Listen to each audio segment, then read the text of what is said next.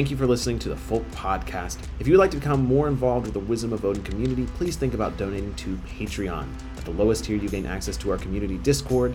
The next tier, you gain access to live streams. And of course, at the final tier, you gain early access videos, as well as your name in the end credits for all Wisdom of Odin videos. Thank you so much for watching, and thank you so much for whatever support you're able to provide. Hello, my name is Jacob, and I am a Norse Pagan, and welcome to episode 42 of the Folk Podcast. Today we have a guest I've been really excited to get on here. We've just been trying to find the right time, but now that I'm in Germany and we're basically in the same time zone, it works even better. Because we have Nick, who is a Norse Pagan in South Africa, which is about as far away as possible as you can get from Scandinavia, and yet he has found the Norse Gods, which is pretty darn amazing if you ask me. So, Nick, I just want to go ahead and toss it off to you. Tell us a little bit about your journey and a little bit about yourself. Hi there, I'm Nick. I'm from South Africa, as you said. I'm actually from Cape Town. I have been a Norse Pagan for going on 2 years now.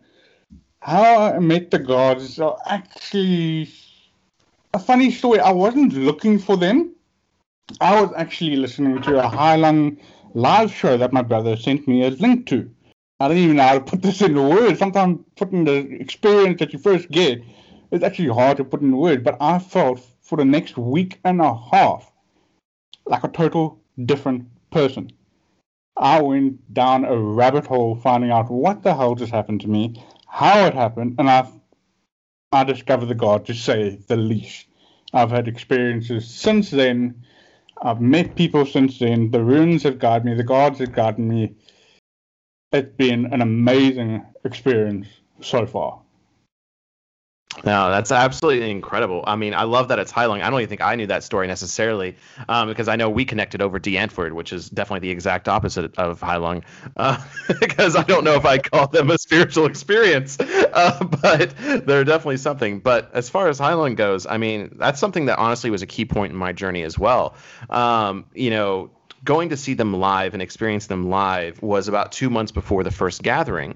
And I really didn't know I wanted to do something like that. I didn't know I wanted to perform public rituals until I saw Heilung. And it was basically right after that I put out the first call to have the first gathering, because experiencing the magic that they're able to create, I mean, it's really not a concert. It really transcends into a spiritual experience. And I think it's amazing. I think some people would judge people for being like, oh, I found the gods, watching a band. And it's like, but when you actually think about Heilung, it's not just a band, it's so much more. Yeah, even they said themselves, it's actually a ritual. They intend it to be a ritual. Everything they have added into it is meant to excite you, change you, bring you out of your shell. And as a South African, that's actually kind of hard. We brought up in an environment like, let's say, school. If I went to high school, we wear uniforms. That's blazers and ties and smart shoes, what have you. We don't smoke. We hold the image of our school. It's very, very regulated environment here in South Africa. And to step out of the norm,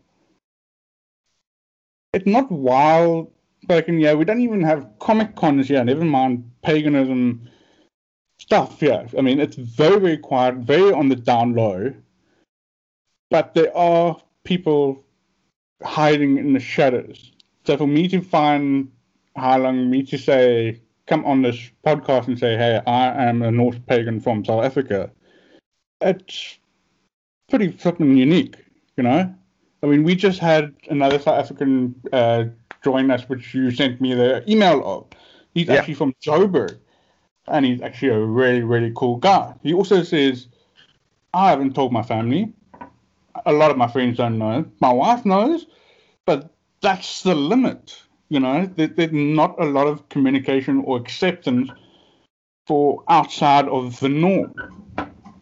Yeah, I mean, one of the reasons this episode actually exists is because he emailed us. I believe his name is Helmar, if I'm looking back as at least was the email I got from him. So if you're listening to this, you're inspired. You're one of the reasons we got Nick on this show, because it reminded me how unique it is to be a South African pagan. Like I said, I mean, this is not a place people expect to find people in the faith.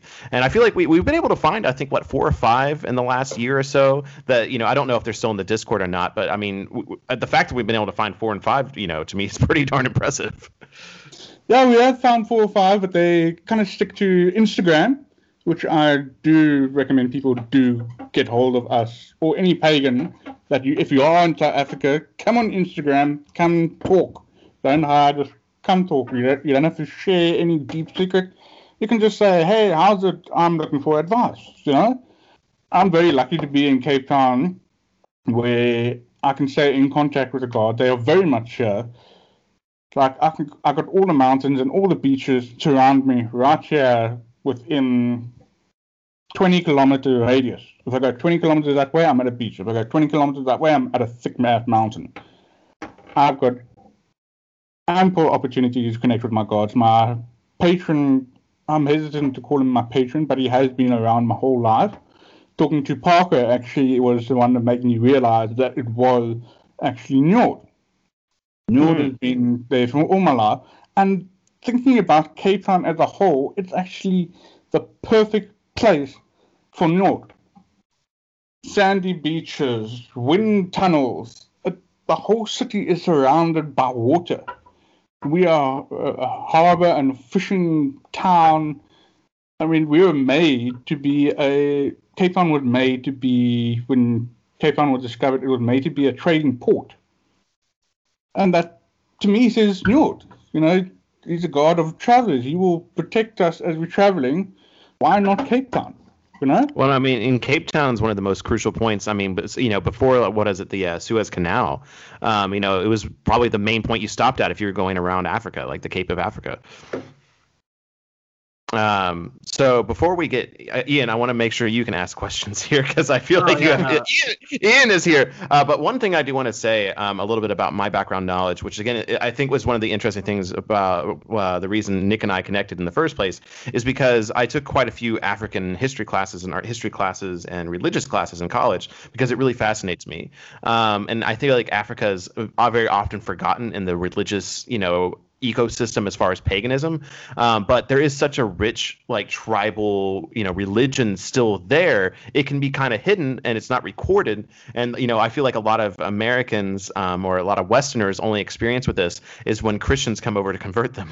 So I feel like there's definitely this lost culture that is quickly disappearing, but also just the absolute massive size of Africa, I feel like, is not taught in schools.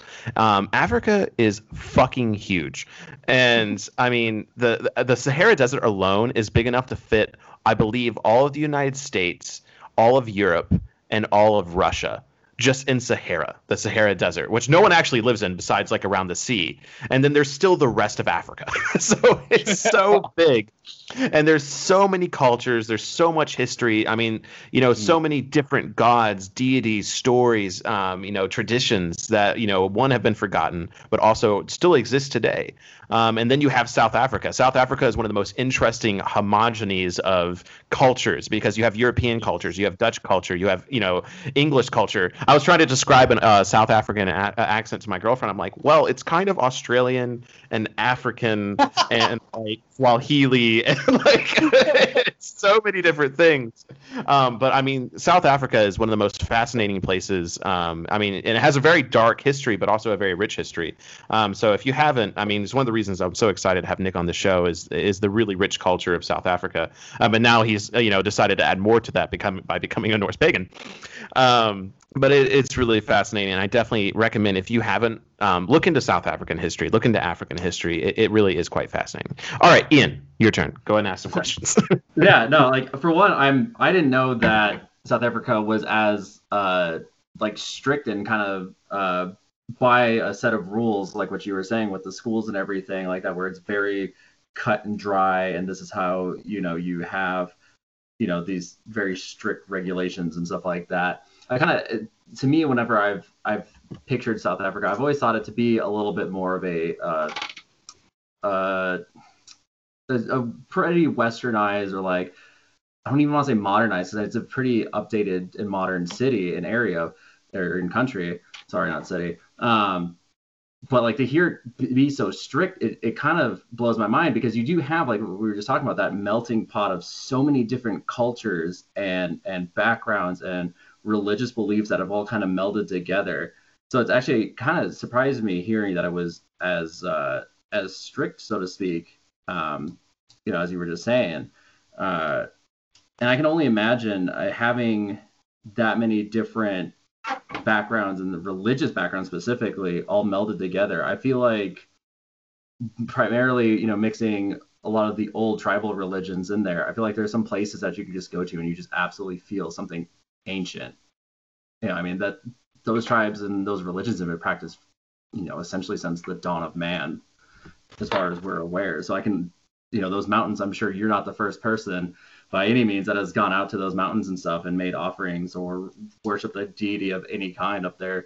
So what kind of feelings do you get just going up there to those mountains? Wow, that's a big ask. It's hard to put that in like a simple kind of sentence. It's like, what kind of experience do you get? You only get 5 words. Find out how to describe it. I don't know. It's like simple way to say it. How does it feel? Just go up yourself and do it. Just come to Cape Town, climb a mountain with me, dude. That's like all right, the only I'm on the way. to I'll be there in 16 hours. But simply put, their ancestors who grew up here. I got my ancestors growing up here. The cultures, we connect, but we don't connect properly, if you get what I'm saying. We are aware of each other and we respect each culture, but we don't step into other cultures. Whether you're Jewish, whether you're Xhosa, whether you're Zulu, Swahili, whatever you have, you are connected to your own culture. There's a lot of history to do in between cultures, like the Xhosas versus the Zulus. Hence why you got Shaka Zulu. It's sort of like what's that movie from Marvel? I hate to mention Marvel on this podcast. It's almost like, blasphemy. Don't worry, it won't get us kicked off. It won't kick you off. Are you talking about Black Panther? Yes. Yeah. That is what I was just gonna say. The language they are actually Black Panther is speaking is Xhosa. The warriors dressing up with a blanket over them, all that's Xhosa, and their enemy, the big tougher guys with the animal pulse on their thing was Zulus, and that's kind of what it is here through the history. So there are a lot of tribes here and a lot of languages because of those tribes and the separation of land. There's a lot of tribes, their own culture, their own histories, their own practices as well. Like we got a version of a witch here in South Africa called sangomas. They are traditionally like a witch doctor. You can go to them to ask them for a future, get your healing, but that's part of their cultures. They even still got today a man coming into manhood tradition. When you come to the age of 13, you go for a certain ceremony and a certain things happen, and then you carry on. It's a very tribal type of culture here, but we don't mix with each other's cultures, if that makes sense. Yeah. So, just out of curiosity, I looked it up. All the different languages spoke in South Africa, and English is fairly predominant, but the next closest is 24.7 official languages. Yeah, I'm looking at Easy Zulu, Isi Xhosa, Afrikaans, Spedi, Setswana, English. Oh, English is only 8.4%. I lied. Sesotho. Z-Songa or Z-Swansea. I don't even know how to pronounce some of these letters. Sivanda, Isnebali, and there's 5 others that are all 1%. And it's that's crazy. No, it also even depends on which school you go to in which province, depends on what second language you learn. We got the English, we got the Afrikaans, that's another language we got to mention. And if I'm in Western Cape, we will learn Xhosa as our third language. If I go to Durban, I'm learning Zulu. It's very, very fascinating. The history is there. My brother have actually discovered one of the oldest paintings on rocks here in South Africa, and it's flippin' old. They are the San tribe people are probably one of the oldest tribes in South Africa, period, bar none. And they have still little marks on the rocks. They still live the old tribal way, which I thought was awesome. I was gonna say, yeah, one thing that like I think that is really awesome is that these tribes are still practicing like ancient traditions and stuff like that, because you have various if you just look around Europe and even in North America and some places in South America, a lot of the more traditional ancient practices and tribal stuff is essentially gone for a lot of these places, and Africa is definitely a place to just look and see that that's still a thing. It's still a predominant way of living and a practice, whereas you have various tribes in Europe that are more in the shadows, kind of like what you were saying, with their actual original like traditions and stuff like that, or they're so few in number that it doesn't even really pop up on anybody's like mind. But yeah, then you simply look at Africa as a whole continent, and like what you were saying, you have tribe after tribe after tribe that still practices these traditions for thousands and thousands of years. Yeah, like the thing I get is that in South Africa, or in southern parts of Africa, when like say the Christians came over the world, they took over most of the modern Western world. I think they didn't take away the tribal history, the tribal cultures, and the tribal traditions. They just said, you in your own area, you do your thing, and we'll do our thing. Even though back in the past, sad you say, they said, no, white is superior. But that's a whole nother subject that South Africa is famous for, But we still got to separate our cultures and keep our traditions, which I thought was one of the only reasons why we get what we get today, and they still keep their culture, which I thought was quite cool. Yay, Nelson Mandela. So, again, interesting religious thought I just had. So when it comes to like Iceland, the reason that we have a lot of our traditions and stories from Iceland is because they're so isolated.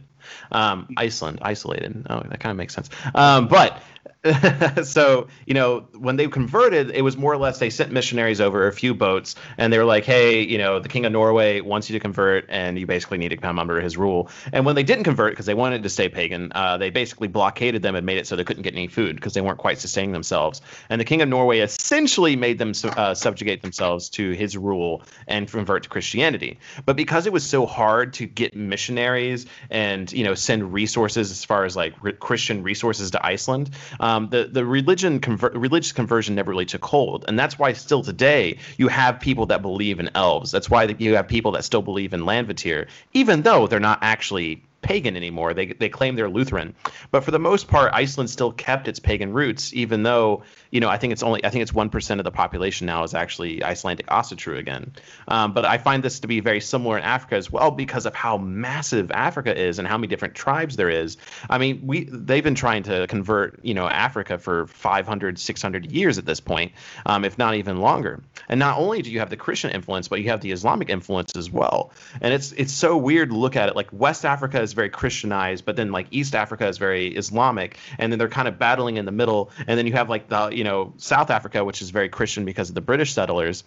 But again, like you said, those traditions are still there because it takes so many resources to not only just convert, but also to get rid of cultural identity.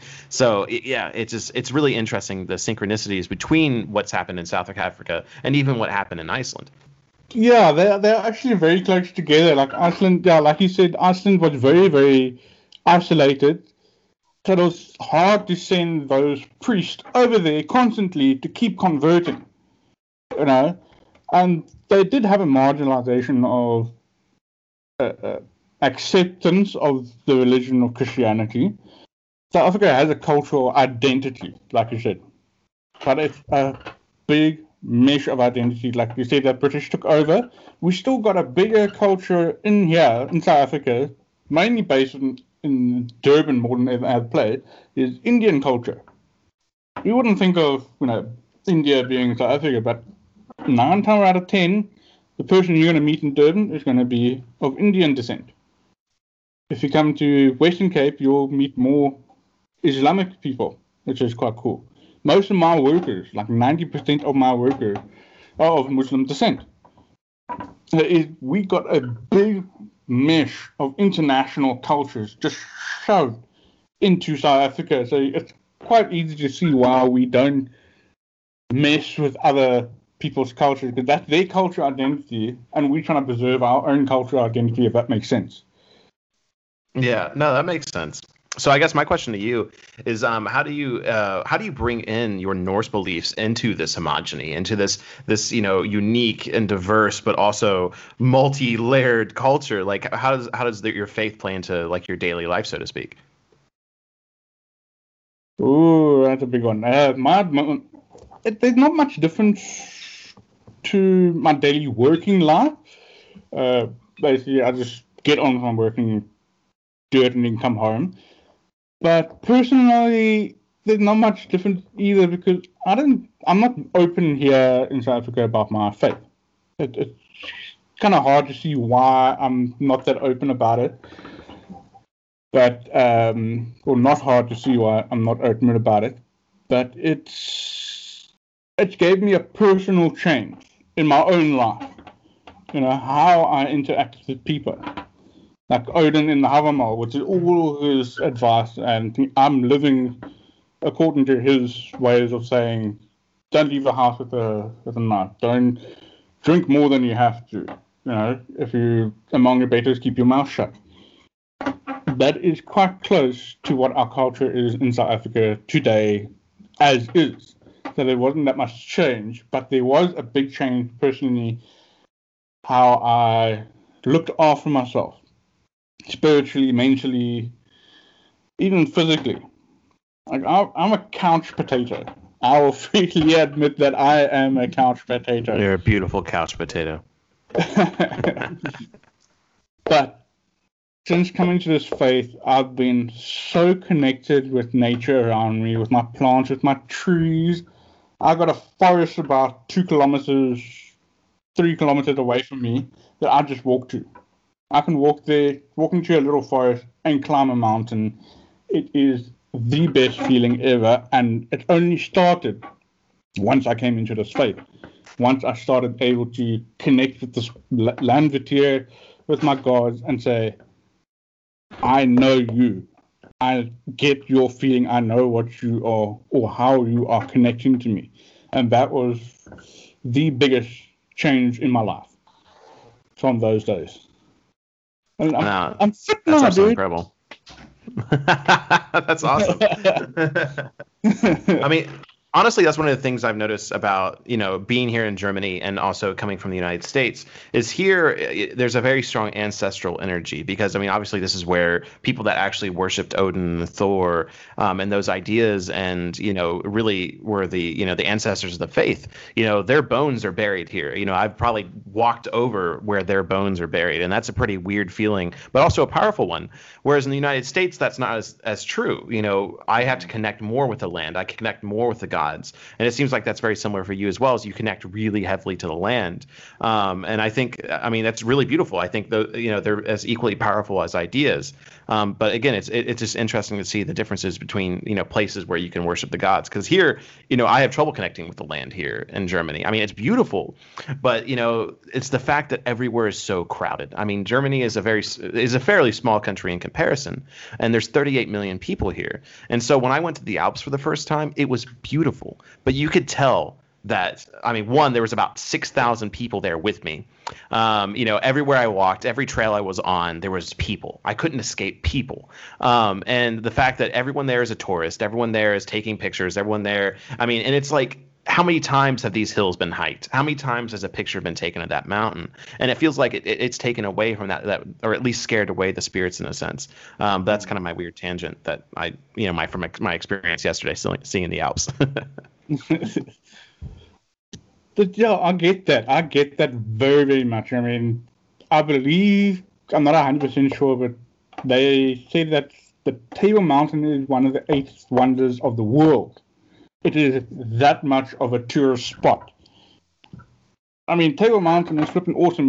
When you're on Table Mountain, you can look onto the whole Cape Town Valley, where you get the Cape Town Harbor, you got your surroundings bays connected to it, going up to Strand. It's massive and it's so beautiful. And just a hike there, it's going to take you a while, but you can get there. And it's the biggest tourist spot of Cape Town. So when you want to go out there, make a quiet little offering, you got no chance of doing that. Just 10 feet away, there's someone there. You turn around another 5 feet away, there's someone there.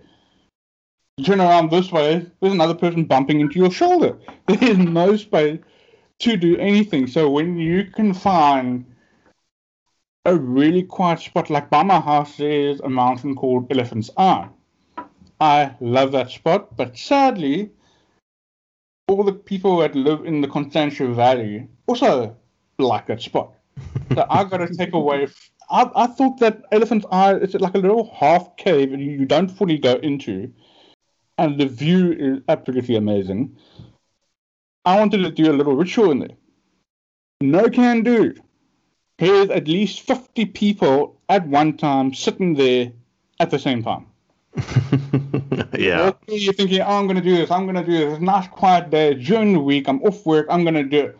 You rock up there. There's people just sitting all over the place. I'm like, no, I can't do this. I can't do this. I can't do this. So I walk for 2 kilometers around the mountain to the back of Silver Mountain, and I'll do a quick offering there.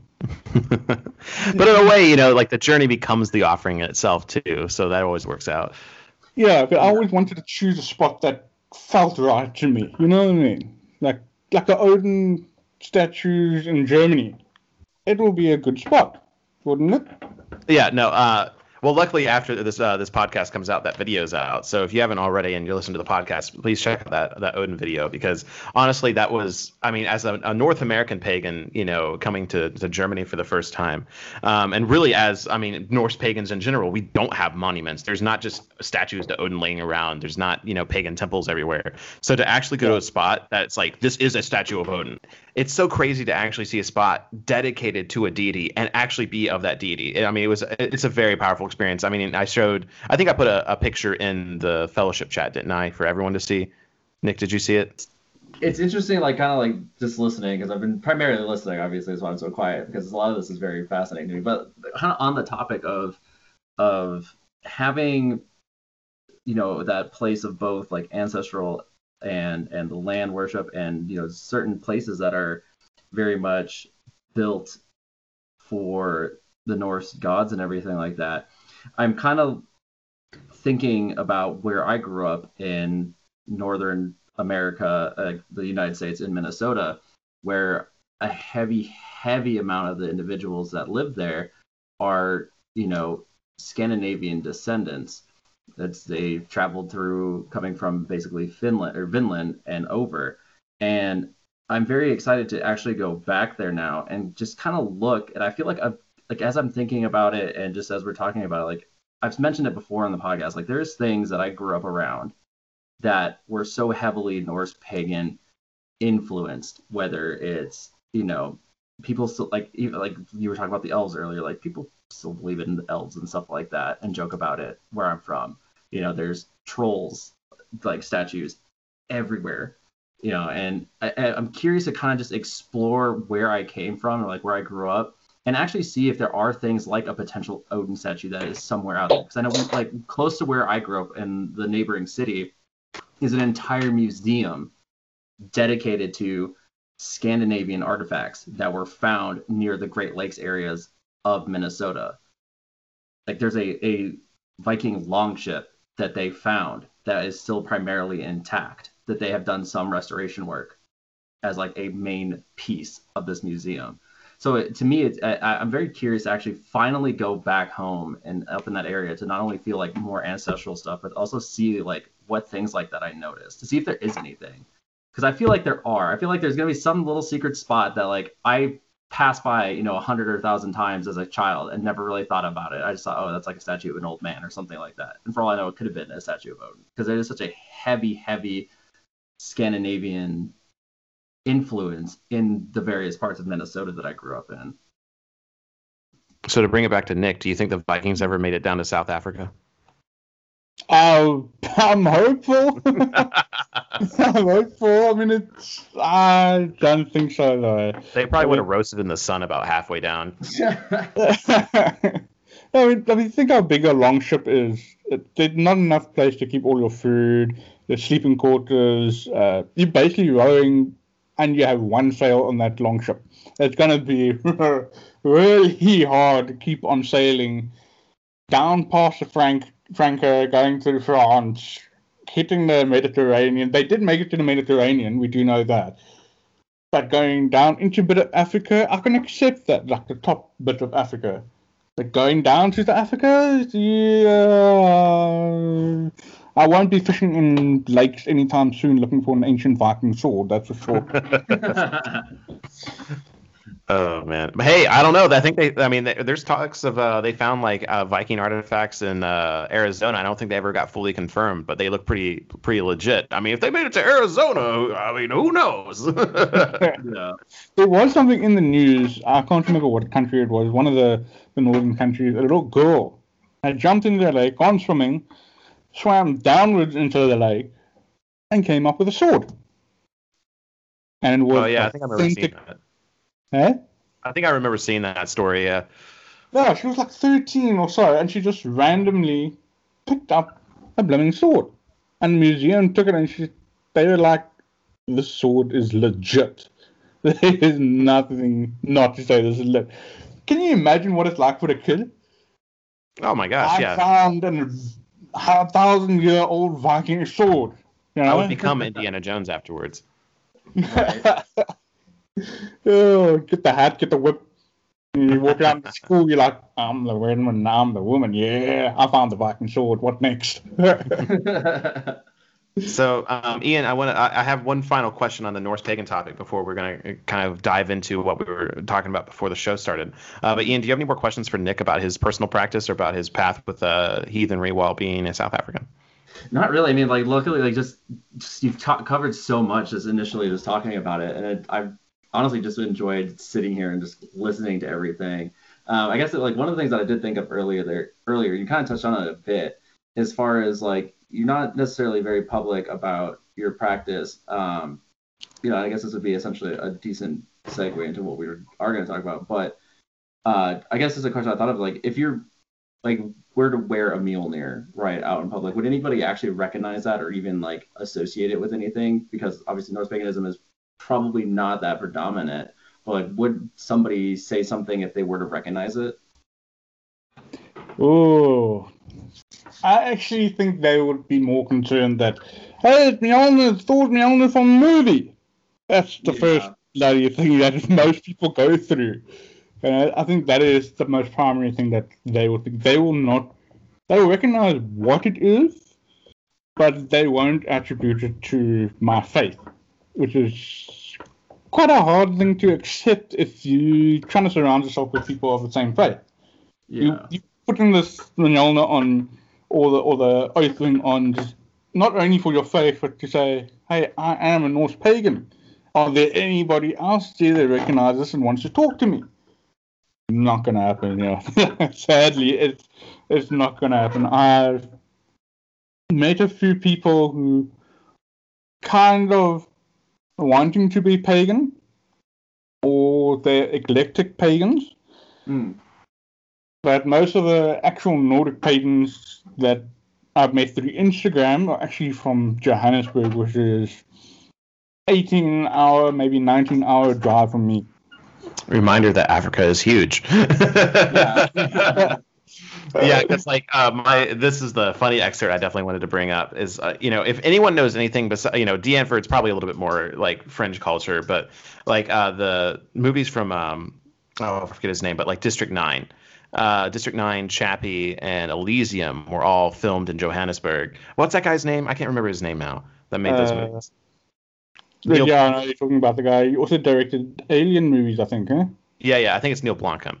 I think is his name. Yeah.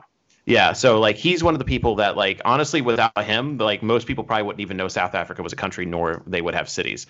I think one of the most ignorant things I ever heard in my life was from a guy. We were talking about Africa because I was going through this class. I was working in a restaurant, and this guy was African American, and he was saying we were talking about Africa. I was like, yeah, Johannesburg, talking about Cairo and things like that, and he's like, man, what are you talking about cities in Africa? They live in tents and shit. And I was like, what? I was like, what do you mean they live in tents and shit? He's like, yeah, they ain't no cities there. I'm like, dude, there's like massive cities there. Yeah. Where's my like? I need a tent. Come on, people, give me one here. I'm looking at Nick right now. He's totally sitting in a tent. Satellite dish. The mountains live there, man. Yeah.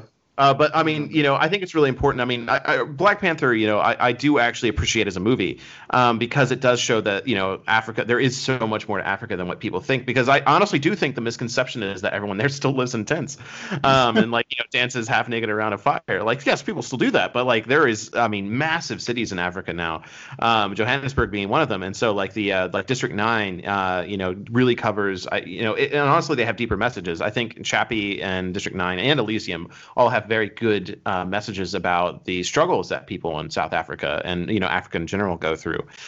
So really great movies. Again, if you haven't checked those out, like if you haven't been able to tell, South African culture has actually been something that's really fascinating to me, and it's another layer to my story that makes me really interested in like world religious history, but also paganism in general. I mean, this is one of the things that influenced my pagan path, and one of the reasons I know Nick, which is awesome. Yeah, I'm talking about District 9. It's actually sad that is a modern take on what happened in apartheid. Oh my gosh, we're talking about the secret guards. Never mind the aliens, but the way I think the character's name was Neil. The main character, Neil. He was that enforcement officer, basically. The way they treated the opposite side was actually a lot worse in times than we want to admit, or anyone wants to admit. It happened. And sadly, it sometimes still happens today. There can be a lot of racism in here, in this country, which I actually am very sad about. I am a Norse Pagan. Doesn't mean I'm racially charged to only white people in the faith. I don't care what your background is. If the God finds you, you're with us, I grew up in Nelson Mandela's country, where he freed people. He said, everyone equal. We are a rainbow nation. Those were his words. But sadly, there is we do have a lot of pagan faith inside different cultures. Like, we can consider the culture and the faith of the Africans and Zulus to be pagan because they are not Christian or Jewish or Muslim. It's so far away from their faith that they use the word pagan. That's how I use the word pagan. I think the technical term is like folk religion. I think is actually what people like. If they are shown in a demographic, they're shown as a folk religion. Yeah. Yeah, and this is actually quite on par with what's still going on today. There is still folk religion within communities of Zulu and cause of faith. And sadly, they're going on to the stuff that I'm segueing into here that we were talking about before the podcast, is that a lot of stuff still happens, and there is a lot of good stuff and bad stuff still happening in paganism in today's world. We still have witches. We have sangomas, as we call them here, who will really bestow to kind of tell the future for us. And it's readily acceptable. We have some gourmets acting as witch doctors who will give us herbs and roots and what have you to help heal us. But sadly, we also have a lot of, let's call it mistrust against witches here in South Africa. It's kind of hard to get into. Right. Yeah. I mean, If you want, I think I have a good segue for this. So, one of the things I was talking about with Ian when he joined in here too, is I think in the Western world and Western paganism now, it's really exciting. It's new. It's fresh. Because it's something that died off, and we're finally able to talk about it without getting burned at the stake. The problem is in certain places in the world, and Africa still being one of those, in South Africa, is you can't necessarily be loud and proud about being a pagan. I mean, people can still be burned at the stake there. That still happens. Mm-hmm. And one of the things that Nick actually shared with us before we started this podcast is a list of people who have actually been killed for practicing witchcraft. And the most recent entry was from 2021, from this year. Ian was looking through it and found a place where they killed a monkey for practicing witchcraft or something like that. Yeah. No, they connected it with witchcraft. They thought that monkey was bewitched or given a curse upon the push it onto this family, and they said, no, this is the thing that must die. And sadly, the monkey was massacred, to say it lightly. Yeah. I mean, and it's, and definitely, with you sharing your story here, Nick, I mean, you even said, you coming on here as a, South African Norse pagan's an oddity, but not only is it an oddity, but there is a certain amount of risk you carry by practicing this faith in South Africa as well.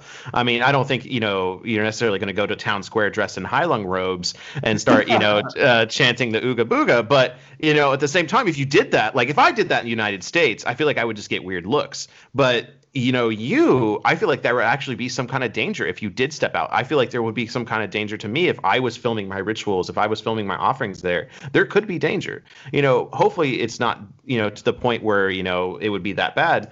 But the fact is, it still exists. There is danger for people practicing, folk faiths or in witchcraft and paganism.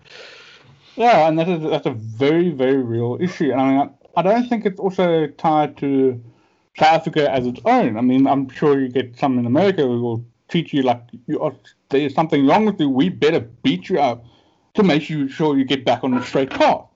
Right. I'll never come out fully here in South Africa. I don't think I'll ever do that. But I do encourage those pagans who are listening to the podcast are from South Africa. Message me. We can do something. We can at least organize a gathering away from everyone in the middle of nowhere and do our gatherings in peace away from everyone and not bother anyone. Where can they reach you at? What's your Instagram tag for them? My Instagram tag, it's going to be student of the old gods with underscore in between the words. And I'll make sure I link it in the show notes as well, and obviously tag you when I post about this video as well, so people can find you. Oh, awesome! That's awesome. Thank you. So, guys, just get hold of me. Just message me whenever, what time, even if it's 2:00 in the morning, because I'm normally on Discord at 2:00 in the morning. I don't think you sleep. No, we just had a meeting the other day, and I was up till 2:15 in the morning. Because of American time. Oh my gosh. Well, hey, I'm in the same boat with you, and I was like, I ain't going to those meetings. Oh, you see, you moved to the correct time zone now. So yeah, that's another interesting thing. There's a lot of... I was just going to say that, Ian here and Nick are actually, fellowship leaders within the Wisdom of Odin Fellowship, the organization where we actually put on these gatherings. And you were one of the earliest adopters, and I think you were our first international leader, right? If I remember correctly. So. Yeah, I think so. Yeah, I think it was Nick, then Terry, and then Adam. I think were our internationals. Yes. So I mean, it's been really exciting to watch this grow outside the United States. And where I didn't expect it to grow is South Africa. So I mean, truly, if you're in South Africa, you're listening to this podcast, it seems like this podcast is attractive to other countries outside the United States, which is completely fascinating to me. Is don't be afraid to reach out to the podcast. I mean, just like I'll have to look his name up again. Just like Helmar did, reach out to the podcast, the folkpodcast@gmail.com, or me at thewisdomofodin@gmail.com, and we'll try to get in contact with the right people. But there's people all around this world. If Nick can worship the old gods in South Africa, even though it is different, it is going to be different. You're not going to be able to be like necessarily me running around the United States giving offerings at every cool tree I see, but you can still do it. And we have the resources to help you. And Nick has been a wonderful member of this community, and is one of the most helpful people we have. Again, who said something? No, I said thank you. Oh, okay. I thought Ian said yeah. Like, like you're. I was like, yeah. Let's just cheer for a minute. But yeah, so definitely reach out to Nick. But I feel like we went to the dark hole for a second. We're like, yeah, people totally get killed for practicing witchcraft, but we're like, but everything's okay because Nick's here. Well, like, it's interesting, like kind of going back on like the witch hunt thing. Like I was curious of because in this site it does tell you like roughly the locations, and one thing that I was kind of surprised about is kind of looking at it is it seems like it's a lot of the major cities. Like the very first one is Johannesburg. Like that is a huge city. And I'm kind of surprised a little bit that most of these cities, like I was saying earlier, are pretty well developed and like well off cities. That's not like the individual that you were talking about earlier, Jacob, where everybody's in huts or tents or whatever. But like a lot of these are major cities or very big cities, and it kind of is mind blowing that is something that essentially would be allowed in a major city. I could see it more in like a rural countryside kind of a thing. Well, yeah, like in the States, when we think of, people who are intolerant of others, we think of the country. We don't necessarily think of the cities. Yeah, so it's interesting. It is surprising looking at it from that different aspect, where it is essentially the complete opposite, where these more developed major cities are the primary locations for a lot of these horrible situations. And then obviously, it seems like the further out you go into the Sahara or the plains and stuff like that is where these these ancient ways are thriving more so. So to turn that into a question for you, Nick, do you find it is more acceptable to be maybe practice witchcraft? Like where if you wanted to go to like these local witches, I can't remember the exact name. Like are they in the cities or are they more in the rural areas? Like where is it more common to see these kind of practices still? How to put it? We got a lot of towns surrounding our big cities. Like I stay in Constantia Valley, in a town called Dakar, which is actually just 22 kilometers away from Cape Town. We're not that far from cities. We're not like a farm village where you get one town center and then you got the houses spread over major amounts of kilometers in the farm. We're actually really connected. I can go to, let's say, Khayelitsha or another town nearby, and I'll more than likely find a Sangoma. They will still advertise their wares, their businesses, their skills. There's nothing wrong with that. It just they actually like that. They want the positivity out of their Sangomas. They just don't want the negative part. That's the problem with witchcraft. So it's like well, I think you were kind of telling me before. It's like they might have a disagreement with someone, so they kind of they label them like, oh, they're putting a curse on somebody. Then they use that as an excuse to kill them, basically. I mean, which is something we saw in the States as well with like the Salem witch trials.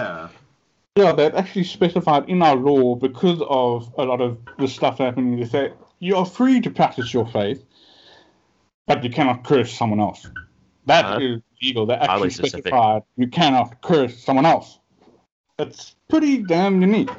That is actually really unique that there's a specific law like don't curse people. I mean, only recently now in the past, I think it's 5 years, that they have allowed paganism, rituals, and marriages to be acceptable to the government as a form of marriage. And within the last 5 years, that's actually crazy. Really. Yeah, there's no witch hunting. I'm just imagining like being in prison and sitting there, and someone's like, "Hey, what are you in for?" And you're like, "Oh, I put curses on people, so you should probably not mess with me." Yes, either those guys will kill you, or they will back the fuck off. Like, oh, that's the guy that puts curses on people. Don't steal his food. If anyone comes to visit South Africa, this is one big warning. Please don't get yourself into prison. You will die on the first day. It is guaranteed. Unless you look up. There's actually a documentary done by Kemp. I think it was his name, Stephen Kemp, on the gangs around the world. He came to a prison that is 3 kilometers away from me called Polesmore Prison. He considered it the most dangerous prison in the world. And you live 3 kilometers away? Oh my gosh. Yeah. Well, the thinking is you're close enough that if anyone breaks out of prison, they want to get away from you. Yeah? They're going to get in your tent. Yeah.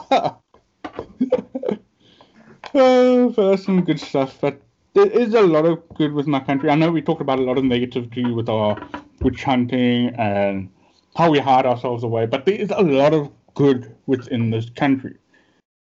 I mean, we don't have to spread our faith around to say, hey, I'm a Norse pagan, let me meet these random people. Let's just, how's your day going? We are pretty friendly. We can be friendly. And we got nature all around us a lot more than that. I'm a bodyboarder and a surfer. But I'm also climbing mountains. I'm that much of an outdoor guy now because of my faith and because I get to live in South Africa. So that is an come to South Africa, come surf with me, come climb Table Mountain with me, or go to Elephant's Eye. You'll actually find it's one of the most beautiful stops ever. Maybe not the Appalachian Forest beautiful, which I want to go there sometime in my life. Parker will come with me and we'll dress up like Wookiees and we'll walk around in the middle of the night.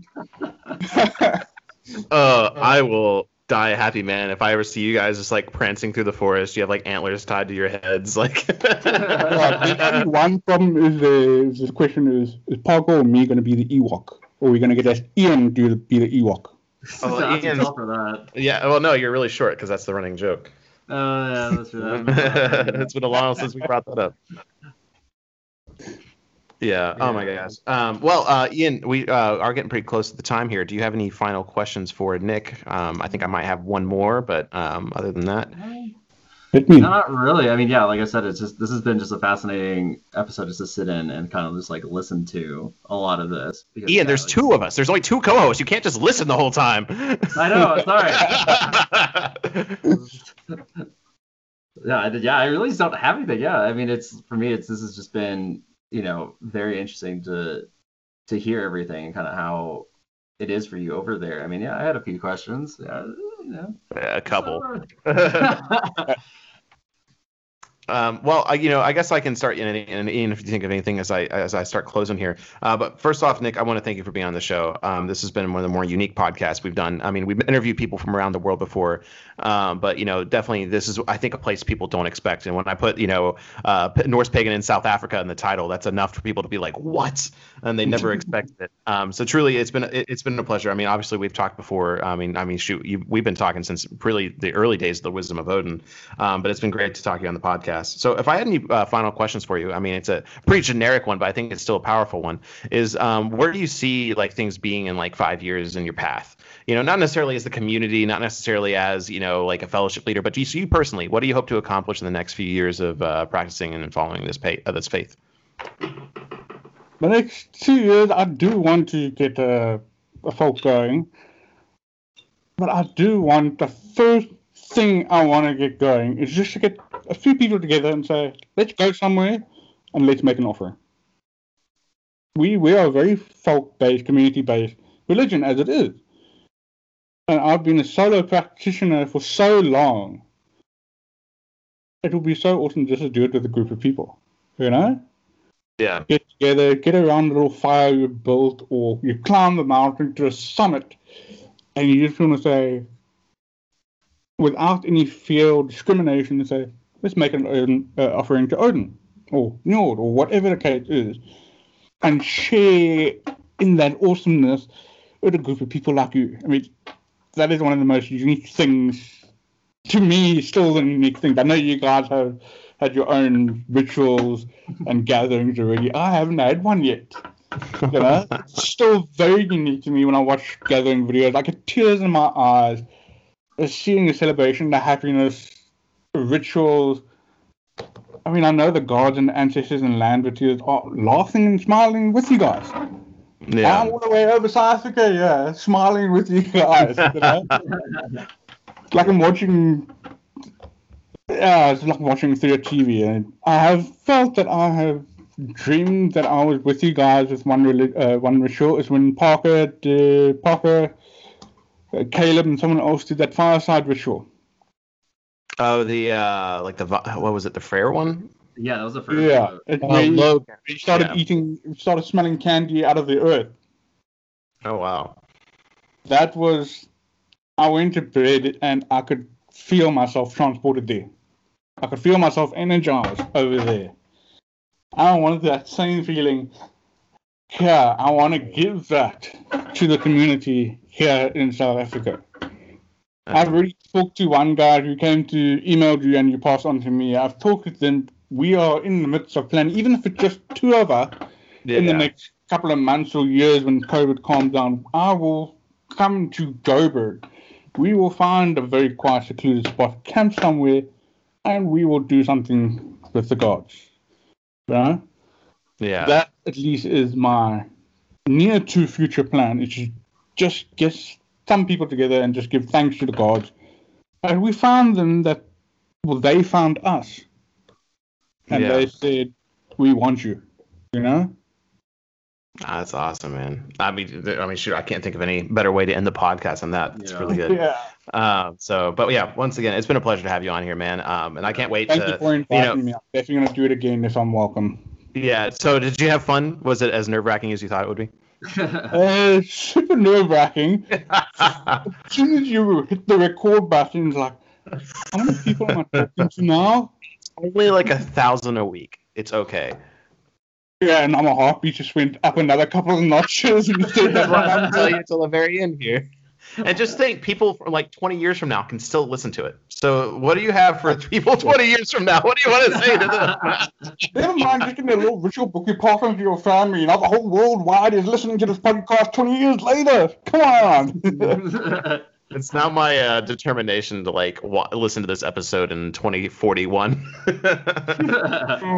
Jacob, I hope you haven't lost your hair 20 years from now. That's all I gotta say. That's actually a good thought. I really wish that even when we're 90 years old, we've got like fucking wheelchairs getting around our houses, and we can say we started the movement, man. We're the neo-pagan hippies of the modern times. Yeah, I mean, honestly, if we ever successfully got to the point where, like, you know, some of us went over to South Africa, we got like 5 or 6 people together, and we actually had like a full-blown gathering. I mean, that would be like, I feel like Ragnarok would happen then, just because like the world will split in half. Should I hold back now? No, let's make it happen. But yeah, so we'll go ahead and end this episode. Nick, once again, thank you so much. And once again, I'll put his Instagram information down below. If you're in South Africa and Africa in general, I mean, he works very closely with everyone in the team that put on gatherings. He's a great guy to reach out to. Hopefully you can tell from this podcast. But we will go ahead and end this episode. Thank you so much for joining episode 42 of the Folk Podcast. If you're interested in being on the show, or you want to be like, I have to look at his name again because I'm really bad. If you want to be like Helmar, please reach out to the show. Once again, thank you so much for sending that email. I'm glad I was able to get in contact with Nick. I'm glad you guys were able to, to connect. But also, I mean, seriously, reach out to us if you're in a place that you think you're alone. You're probably not. Thank you so much for listening. And until the hall, Skull. Oh. A deep one.